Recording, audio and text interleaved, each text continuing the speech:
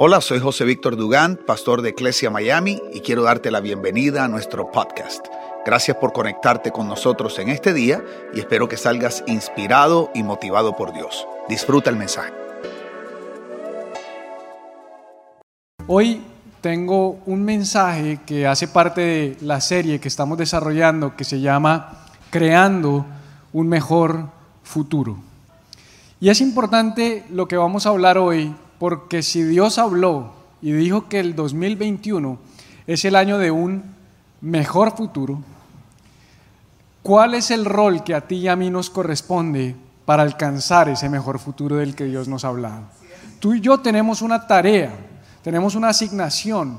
Cuando Dios dice 2021 es el año del mejor futuro o de un mejor futuro, lo que Dios está diciendo es trabajemos juntos para conquistar ese mejor futuro. Lo que Dios está diciendo es te invito a que cooperes conmigo para alcanzar ese mejor futuro. Y sabes, yo conozco muchas personas que tienen un potencial increíble. Son personas inteligentes, son personas capacitadas, son personas educadas, son personas estudiadas, son personas que tú las ves y tú dices, qué potencial. Pero también en esas mismas personas puedo identificar mucha frustración como consecuencia de no haber alcanzado ese potencial. Tú sabes que el potencial es todo lo que hay dentro de ti que no se ha materializado. Tú sabes que potencial es todo lo que Dios ha dicho de ti que tú no has alcanzado. Eso es potencial. El día que tú lo ves, ese día deja de ser potencial y pasa a ser una realidad. Y no hay nada más triste que ver potencial desperdiciado. Y yo creo que hay varias razones por las que hay potencial desperdiciado, pero las principales tienen que ver con el miedo y con el temor.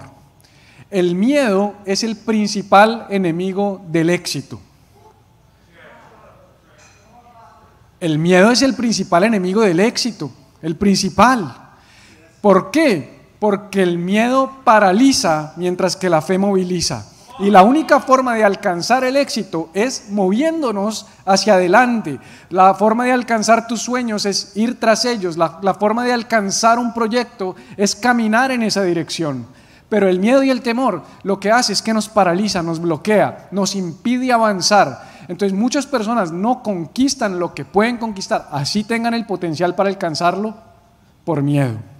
Yo no sé si tú has visto personas que han alcanzado cosas muy grandes y que cuando tú las conoces, tú haces un juicio y dices, hey, pero este man no es tan inteligente, este man no está tan estudiado, este man no está tan conectado, no está tan educado, pero ¿cómo ha conseguido esa empresa? ¿Cómo ha conseguido ese negocio? Bueno, tal vez porque aunque tiene menos preparación, menos capacitación, menos formación, tiene más valentía. Y yo creo que la valentía nos lleva a conquistar los sueños mientras que el miedo nos impide cumplirlos.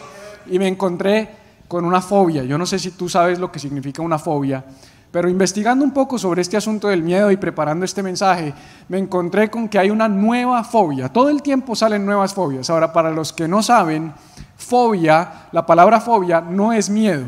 La palabra fobia es miedo irracional. Es un miedo que no tiene razón, que no tiene sentido, que tú dices, hey, pero ¿tú por qué tienes esa fobia? Una fobia es un miedo que no tiene fundamento, porque ojo, el miedo es natural, el miedo es incluso un mecanismo de defensa que Dios nos dio para protegernos, es natural sentir miedo. Si tú estás en la sabana africana y viene un león de frente, que tú tengas miedo es normal. Es más, en ese caso, el miedo te puede salvar la vida, pero cuando el miedo es irracional y te bloquea, te impide pensar y te impide tomar decisiones, eso se llama una fobia. Y hay una fobia nueva, que no es nueva, lo vamos a ver ahorita en el texto bíblico que vamos a estudiar hoy, pero es nueva porque la descubrieron o la nombraron hace poco, y se llama atiquifobia, así como dice, atiquifobia. Y la atiquifobia, para que cuando tengas a tu pareja y lo veas paralizado le dices, hey, no seas atiquifóbico. Díselo así, dice, no, tienes atiquifobia. El pastor nos dijo que no podíamos tener atiquifobia. La atiquifobia es un miedo paralizante al fracaso. Y es tremendo porque yo me he dado cuenta que como el miedo es el principal enemigo del éxito, el mecanismo más común que el enemigo utiliza para impedirte a ti y a mí conquistar los sueños y ser exitosos en aquello a lo que Dios nos llamó, es paralizarnos con miedo al fracaso. Tú no puedes pretender conquistar lo que Dios tiene para ti si estás lleno de miedo. Te voy a decir por qué. Porque para tener éxito, para conquistar la cima, para conquistar lo que Dios te llamó a conquistar, vas a tener que enfrentar algunos fracasos. Es inevitable llegar al éxito sin pasar por el fracaso. No es posible conquistar una cima sin antes tener unas cuantas resbaladas en el camino. No se trata de no tener fracasos, se trata de levantarnos, sobreponernos y seguir adelante tomando mejores decisiones para no volver a fracasar de la misma manera. Esto no se trata de no fracasar, se trata de no fracasar igual, se trata de no cometer los mismos errores. Entonces tenemos que identificar si en algún momento en nuestras vidas hemos sufrido de atiquifobia, si en algún momento tú te has visto paralizado de manera irracional y dices, no entiendo qué me pasa. No entiendo por qué me cuesta decidir, no entiendo por qué me cuesta caminar hacia adelante, no entiendo por qué he dejado de ser una persona de fe. Necesito empezar a tomar decisiones que me lleven a mi victoria, que me lleven a mi conquista. Y yo tomé una decisión en mi vida, y es que prefería fracasar intentándolo que frustrarme por jamás haber tomado un paso. Gracias, Juan. Gracias, Juan. Pero he notado que no solamente la atiquifobia o el temor al fracaso se ha apoderado de la mente de muchos, sino me he dado cuenta que especialmente en la iglesia cristiana, los cristianos tenemos una manera bien particular de comportarnos. Y es que creemos de alguna manera que las cosas en la vida suceden por superstición, suceden por arte de magia, que de repente las cosas se van a dar si tú te sientas en el sillón y tienes buenos pensamientos, buena energía y buena fe. Pero te tengo una noticia, no funciona de esa manera. No es suficiente con que Dios haya dicho que el año 2021 es el año de un mejor futuro si tú no cooperas con Él para el cumplimiento de ese propósito. Se necesita que tomemos decisiones, se necesita que actuemos, se necesita que nos movilicemos. Tenemos que dejar de pensar de esa manera. En ocasiones, la mediocridad se viste de fe. Pero te tengo una noticia, eso no es fe, eso es mediocridad. La fe sin acción es muerta, dijo el apóstol Santiago, no sirve. La fe sin dar pasos no sirve. No nos podemos quedar sentados en la silla esperando que las cosas sucedan porque Dios dijo. Porque aunque Dios dijo, tú tienes que conquistar. Porque aunque Dios dijo, tú tienes que esforzarte y ser valiente. Necesitamos dar pasos de fe. Y si tú quieres vivir la vida para la cual fuiste creado, tienes que escoger tu futuro. Por eso la enseñanza de hoy se llama Escoge tu futuro. Yo te digo algo, cuando acabe el 2021, algunos habremos validado y comprobado la buena voluntad de Dios que es agradable y perfecta. Algunos de nosotros habremos comprobado que el 2021 efectivamente era el año de un mejor futuro. Pero te tengo una noticia, otros no lo van a comprobar. ¿Dónde está la diferencia? ¿Será que Dios ama más a unos que a otros? ¿Será que Dios es mejor padre con unos que con otros? No, la diferencia está en la postura que tú tomes frente a esa promesa. La diferencia está en las decisiones que tú tomes o en las escogencias que hagas. Por eso hoy yo te digo, escoge tu futuro. Depende de ti si el 2021 es el año del mejor futuro. Y las elecciones que tomamos a diario son importantes. Tengo que decirte, aunque quizás no te guste que te lo diga, que estás parado exactamente donde deberías estar con base en las decisiones que tomaste. Nos encanta culpar a la vida, al universo, a Dios, al pastor, a la esposa. A alguien queremos culpar. El otro día con mi esposa nos vimos una película que se llama The Professor, no sé si la han visto, con Johnny Depp. Y en algún momento la hija le pregunta, papá, con esta vida tan miserable que ustedes viven, porque el matrimonio estaba acabado, ¿por qué siguen juntos? Y él le dijo, porque llega un momento en la vida donde tú necesitas a alguien a quien culpar por tus fracasos. ¡Wow! ¡Ay, ay, ay! Y sabes, no podemos ser ese tipo de personas. que nuestra vida es tan desgraciada, perdón que lo diga de esa manera, que la única razón por la que nos rodeamos de otros es para echarles la culpa de nuestros propios fracasos. Tienes la vida que tú has decidido. Estás parado donde tú escogiste estar. Tus decisiones de ayer te tienen en el lugar donde se supone que tienes que estar. Y la única forma en que tu futuro va a ser diferente es que tú tomes mejores decisiones. Hay decisiones sencillas. Hay decisiones que tienen que ver con qué ropa me voy a poner, con qué corte le voy a hacer a mi pelo. A mí Dios me ahorró esa decisión. Pero hay decisiones que tú tomas todos los días que son sencillas, pero hay otras que son muy importantes. Y hay pequeñas decisiones que sumadas empiezan a tener un impacto trascendental en tu vida. Y nosotros tenemos que aprender a decidir mejor, y a Dios le interesa que decidamos mejor. Por eso me gusta mucho este pasaje en Deuteronomio 30:19, donde Dios dice lo siguiente, dice: hoy pongo al cielo y a la tierra por testigos. ¿Sabes que no hay testigo más firme que el cielo y la tierra? ¿Por qué? Porque el cielo y la tierra todos los días de tu vida están allí.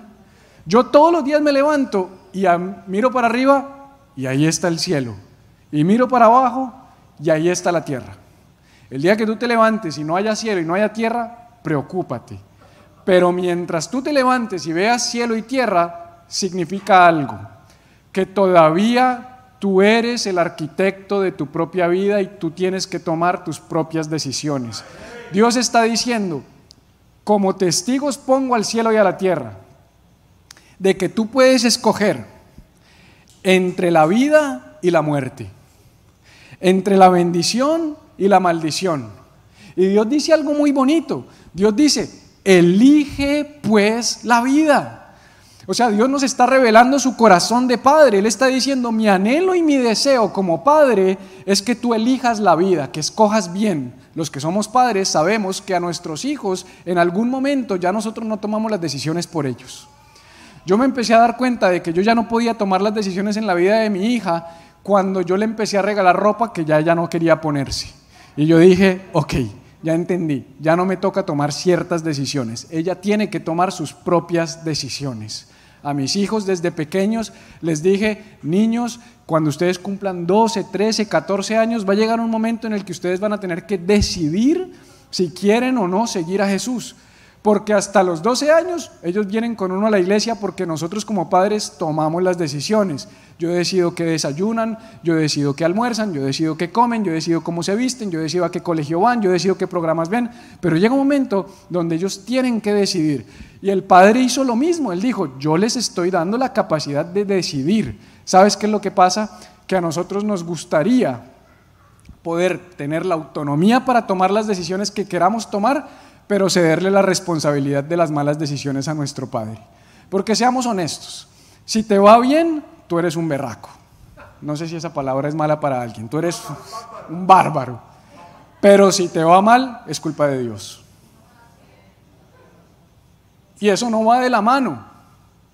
La libertad de decidir viene de la mano de la responsabilidad de tus decisiones.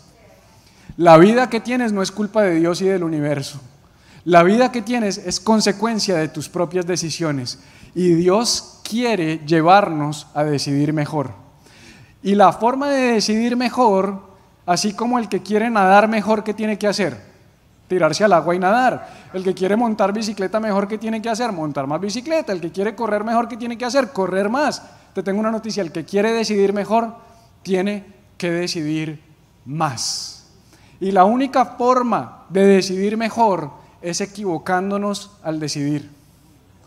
¿Sabías que a Dios no le asusta la idea de que tú te equivoques decidiendo, sino le asusta la idea de que te equivoques una y otra vez decidiendo lo mismo? Eso sí le asusta. Eso es torpeza, eso es dureza de corazón. Por eso tengo una frase aquí, y es que sabiduría es tomar buenas decisiones. Me acuerdo mucho que cuando yo pensaba en sabiduría, porque ese fue el paradigma que me sembraron en mi mente, yo me imaginaba un señor mayor, de barba larga y blanca, con mucho conocimiento, con una elocuencia tremenda, y normalmente, si tú te das cuenta, en el mundo en el que vivimos, la gente piensa así. La gente dice, no, es que ese hombre es muy sabio. Pero tú, ¿por qué dices que es sabio? Míralo cómo habla, es que tiene mucha sabiduría. Y Dios te dice, la sabiduría no tiene nada que ver con lo que dices, sino con lo que haces. La sabiduría se demuestra en las buenas decisiones que tú tomas. Ser sabio es decidir correctamente. Y si tú le dices, Señor, dame sabiduría, ¿sabes qué va a hacer Dios? Te va a poner en una Y. ¿Alguna vez te ha tocado estar en una Y donde no sabes si tomar a la izquierda o tomar a la derecha? Pues yo muchas veces. Y normalmente cuando los seres humanos nos enfrentamos a esa coyuntura, tendemos a ser paralizados por el miedo. Como no sé qué camino tomar y hay incertidumbre, prefiero quedarme donde estoy. Oye, pero si donde estás infeliz, si no te gusta ese sitio donde estás, si no estás contento con esa vida que tienes, sí, no sé, pero es que de todas maneras no sé qué va a pasar, prefiero quedarme aquí. Y la otra es ir a preguntarle a otro qué hacer. Pero mira, nadie puede tomar las decisiones por ti. Tú tienes que aprender a tomar tus propias decisiones. Me acuerdo mucho en el año 2015, les compartí esta mañana a la otra mitad de nuestra iglesia, que en el año 2015 tuve que tomar una decisión importante, una de esas muchas decisiones importantes, y recuerdo que era una decisión difícil. Me ofrecieron una posición en una multinacional para irme a Ciudad de México con mi familia, me pagaban muy bien, me trasladaban con toda mi casa, con trasteo, con todo pago. De esas cosas que tú dices, eso es un sueño, que una organización te lleve, te pague todo, te pague bien, te dé una mejor vida, te prometa un mejor futuro, te prometa estabilidad, pero la otra opción tenía que ver con permanecer en nuestra ciudad y seguir alimentando aquel grupo que nació en la sala de nuestra casa. Un grupo que había nacido en el corazón de Dios, que nos reuníamos 20, 25, 30 personas, y yo sentía algo dentro de mí que me decía, este es el camino, esta es la decisión que tienes que tomar. Y yo llamé a mi pastor José Víctor, le dije, pastor, me voy para Miami, tengo que hablar contigo. Tomé un avión con mi esposa, pedí vacaciones, nos vinimos para Miami.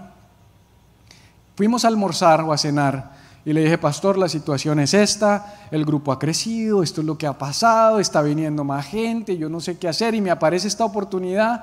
Y yo siento dentro de mí un conflicto, no sé cuál camino tomar.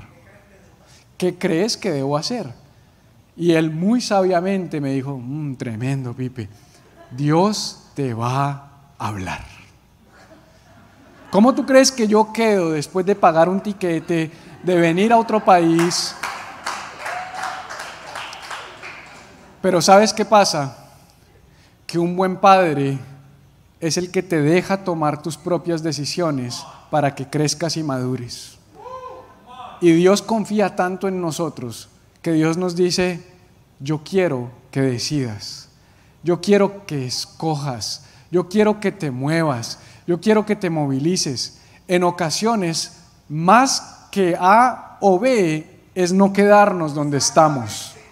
Yo siento que lo que Dios a veces quiere es muévete, cualquiera de las opciones que escojas, demuestra que tienes fe y que confías en mí, te voy a respaldar.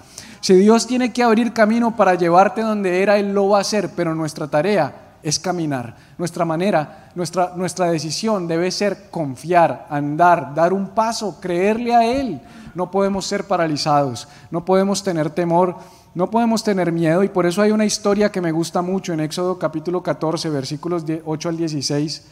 Voy a leerte probablemente toda la Biblia que vas a haber leído en el año 2021 hasta ahora. Dice así: así que el Señor endureció el corazón del faraón rey de Egipto, quien por lo tanto salió a perseguir a los israelitas, los cuales se habían marchado con los puños en alto en señal de desafío. No tiene que ver con la enseñanza, pero aprende a salir.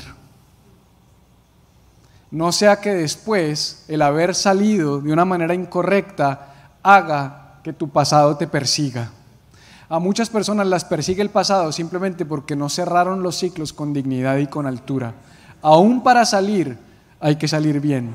Aún para cerrar capítulos hay que cerrarlos bien. Y estos salieron de allí con los puños en alto, y dice que los egipcios los persiguieron con todas las fuerzas, el ejército de Faraón, todos sus caballos y sus carros de guerra, sus conductores y sus tropas, y alcanzaron al pueblo de Israel mientras acampaban junto al mar cerca de Pi-Hahirot frente a Baal-Zephón.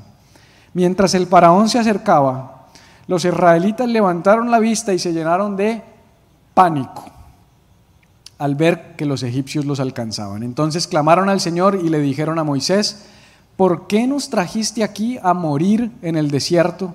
¿Acaso no había suficientes tumbas para nosotros en Egipto? ¿Qué nos has hecho? ¿Por qué nos obligaste a salir de Egipto? ¿No te dijimos que esto pasaría cuando aún estábamos en Egipto? Te dijimos: déjanos en paz, déjanos seguir siendo esclavos de los egipcios. Es mejor ser un esclavo en Egipto que un cadáver en el desierto. Escucha esa frase: es mejor ser un esclavo en Egipto que un cadáver en el desierto.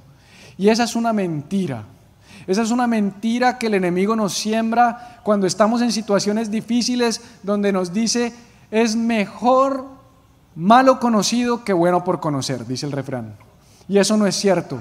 Siempre lo que está por conocerse es mejor, porque en Dios siempre el futuro es bueno y en Él siempre hay esperanza.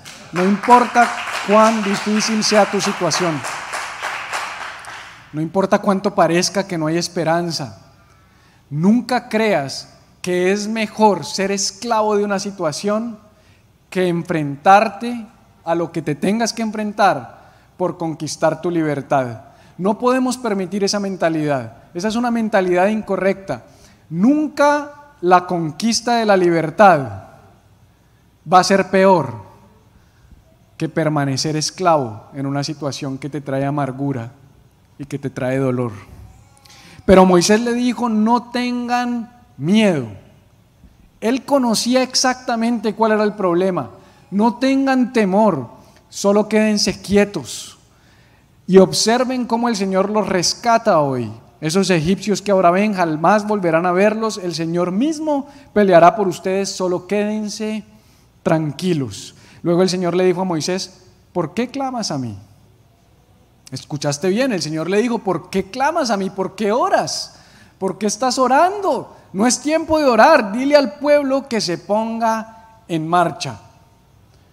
Hay un tiempo para orar y hay un tiempo para actuar. Toma tu vara y extiende tu mano sobre el mar, divide las aguas para que los israelitas puedan pasar por en medio del mar, pisando tierra seca. Este pueblo está en medio de una situación difícil. Este pueblo está enfrentando una situación particular porque ellos habían sido esclavos por generaciones y salen a la libertad, pero enfrentan un desafío. Y yo no sé si tú puedas identificarte con este pueblo, yo sí. Situaciones en tu vida donde tú has anhelado mucho algo y de repente viene, pero cuando viene con desafíos y tu primer pensamiento es de renuncia, tu primer pensamiento es de volver atrás, tu primer pensamiento es de abandonar.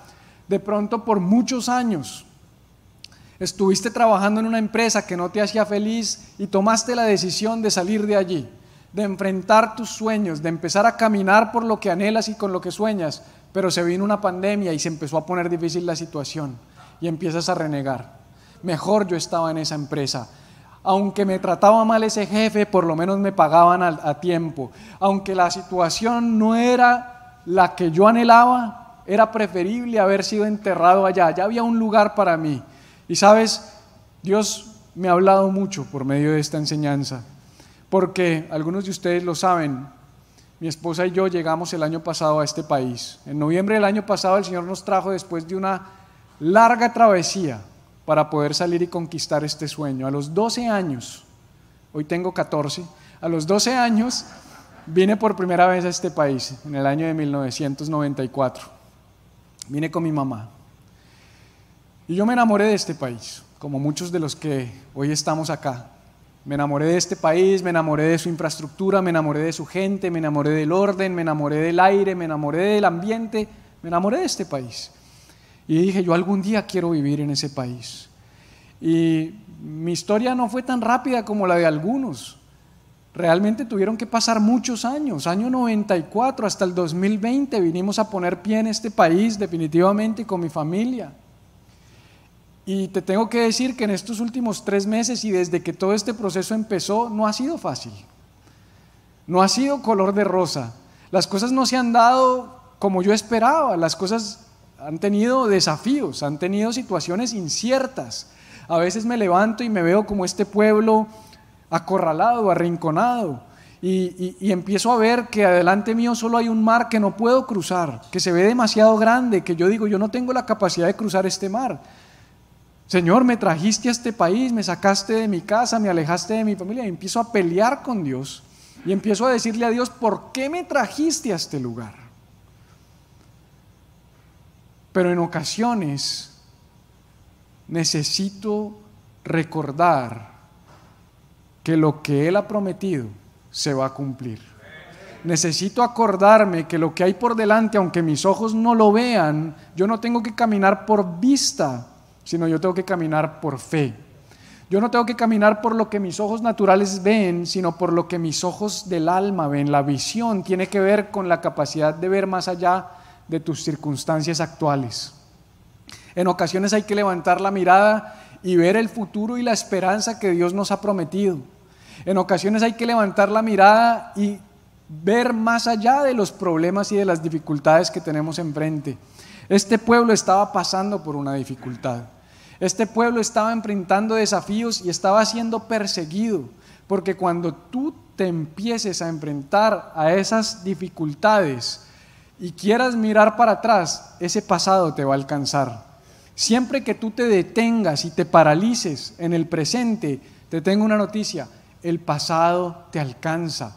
Yo no sé si tú has vivido esto, pero a mí me ha pasado bastantes veces. Y es que cosas de las que yo ya había sido libre vuelven a manifestarse en mi vida. Y yo dije, hey, no friegue. ¿Cuántos encuentros yo he hecho? ¿Cuántos campamentos yo he hecho? ¿Cuántos procesos de sanidad yo he hecho? Y otra vez me estoy sintiendo igual. Te tengo una noticia. Fue por quedarme quieto. En el momento en el que yo dejo de avanzar, todo lo que antes me perseguía me alcanza. Esto no se trata de que las cosas dejen de perseguirme, se trata de que yo vaya siempre un paso adelante. La fe es la capacidad de ir adelante. Si la fobia es un miedo irracional, nosotros tenemos que tener una fe irracional. La única forma de vencer un miedo irracional es con una fe irracional. No hay otra manera. Y una fe irracional es una fe que no es lógica. Por eso yo admiro mucho a mi pastor, porque yo lo veo a él tomar decisiones que no son lógicas, que no son racionales, que nadie tomaría. Ustedes se ríen porque saben de qué estoy hablando, pero así es. En ocasiones yo digo, pero él ¿por qué está tomando esa decisión? ¿Acaso no ve las noticias? ¿Acaso no escucha los reportes? ¿Acaso no se da cuenta de la realidad? Y precisamente porque escucha las noticias, ve los reportes y ve la realidad, es que Él las desafía con la única herramienta que los hijos de Dios tenemos, y es caminar sobre las aguas y esperar que las aguas se endurezcan. No hay otra manera. No hay otra forma. Si tú no escoges tu futuro, vas a estar en el futuro incorrecto. Vas a estar en un futuro que tú no querías. Vas a conquistar un futuro que no es el que tú anhelabas. Y no puede ser, iglesia, que lleguemos a viejos y nos lamentemos por no haber decidido diferente. Yo no estoy dispuesto a que eso pase en mi vida. Yo prefiero equivocarme por hacer que lamentarme por no haber hecho. Yo tomé esa decisión en mi vida. Yo me empecé a dar cuenta que Dios nos impulsa a la acción, que la fe siempre va hacia adelante, que la fe siempre mira hacia el futuro, que la fe no está anclada en el pasado, que no está anclada en lo que fue, en lo que pudo haber sido. Si tú no estás contento con la vida que tienes, si tú no estás conforme con tu realidad, tú tienes que tomar decisiones diferentes. Y la semana pasada se nos dio una palabra en la que un concepto poderoso fue presentado, el de trailblazers, el de pioneros, el de ser punta de lanza. Y es tremendo porque lo que nos está diciendo esa palabra es que un trailblazer es una persona que abre camino donde no hay camino. Y si Dios te llamó a ser un trailblazer, tú dices, sí, soy pionero, pero ojo, ser pionero implica construir camino al andar. Implica que te vas a enfrentar justamente a esas situaciones donde tú dices, pero aquí no hay por dónde. Exactamente. Dios te puso porque sabe que tú tienes la capacidad de abrir camino para que otros caminen por ese camino, para que otros te sigan, para que otros vayan detrás de ti. Pueden ser tus hijos, puede ser tu esposa, puede ser tu esposo, puede ser personas de tu trabajo, de tu oficina, pueden ser familiares. Tú no sabes cuánta gente está detrás tuyo, simplemente esperando que tú tomes una decisión. Y cuando tú digas voy para la izquierda, ellos van a decir vamos para la izquierda. Y cuando digas voy para la derecha, ellos van a decir voy para la derecha. Pero si tú te quedas quieto, ellos se van a quedar quietos. Y no podemos cargar con eso. No podemos ser irresponsables con la asignación que Dios nos dio como iglesia y darnos el lujo de no decidir, porque la indecisión es una decisión. El no decidir ya es una decisión. Y la indecisión es una prisión que nos amarra, es una prisión que nos bloquea y nunca llegaremos a donde Dios nos quiere llevar si no aprendemos a tomar mejores decisiones. Y yo aprendí algo tremendo, y es que el mañana no es lo mismo que el futuro. El mañana viene, no importa lo que hagas, pero el futuro solo vendrá si tomas las decisiones correctas, alineadas con ese futuro. Yo no voy a esperar a ver qué trae el mañana. Yo estoy dispuesto a conquistar mi futuro. No podemos ser cristianos que vivan por ahí diciendo, si Dios quiere.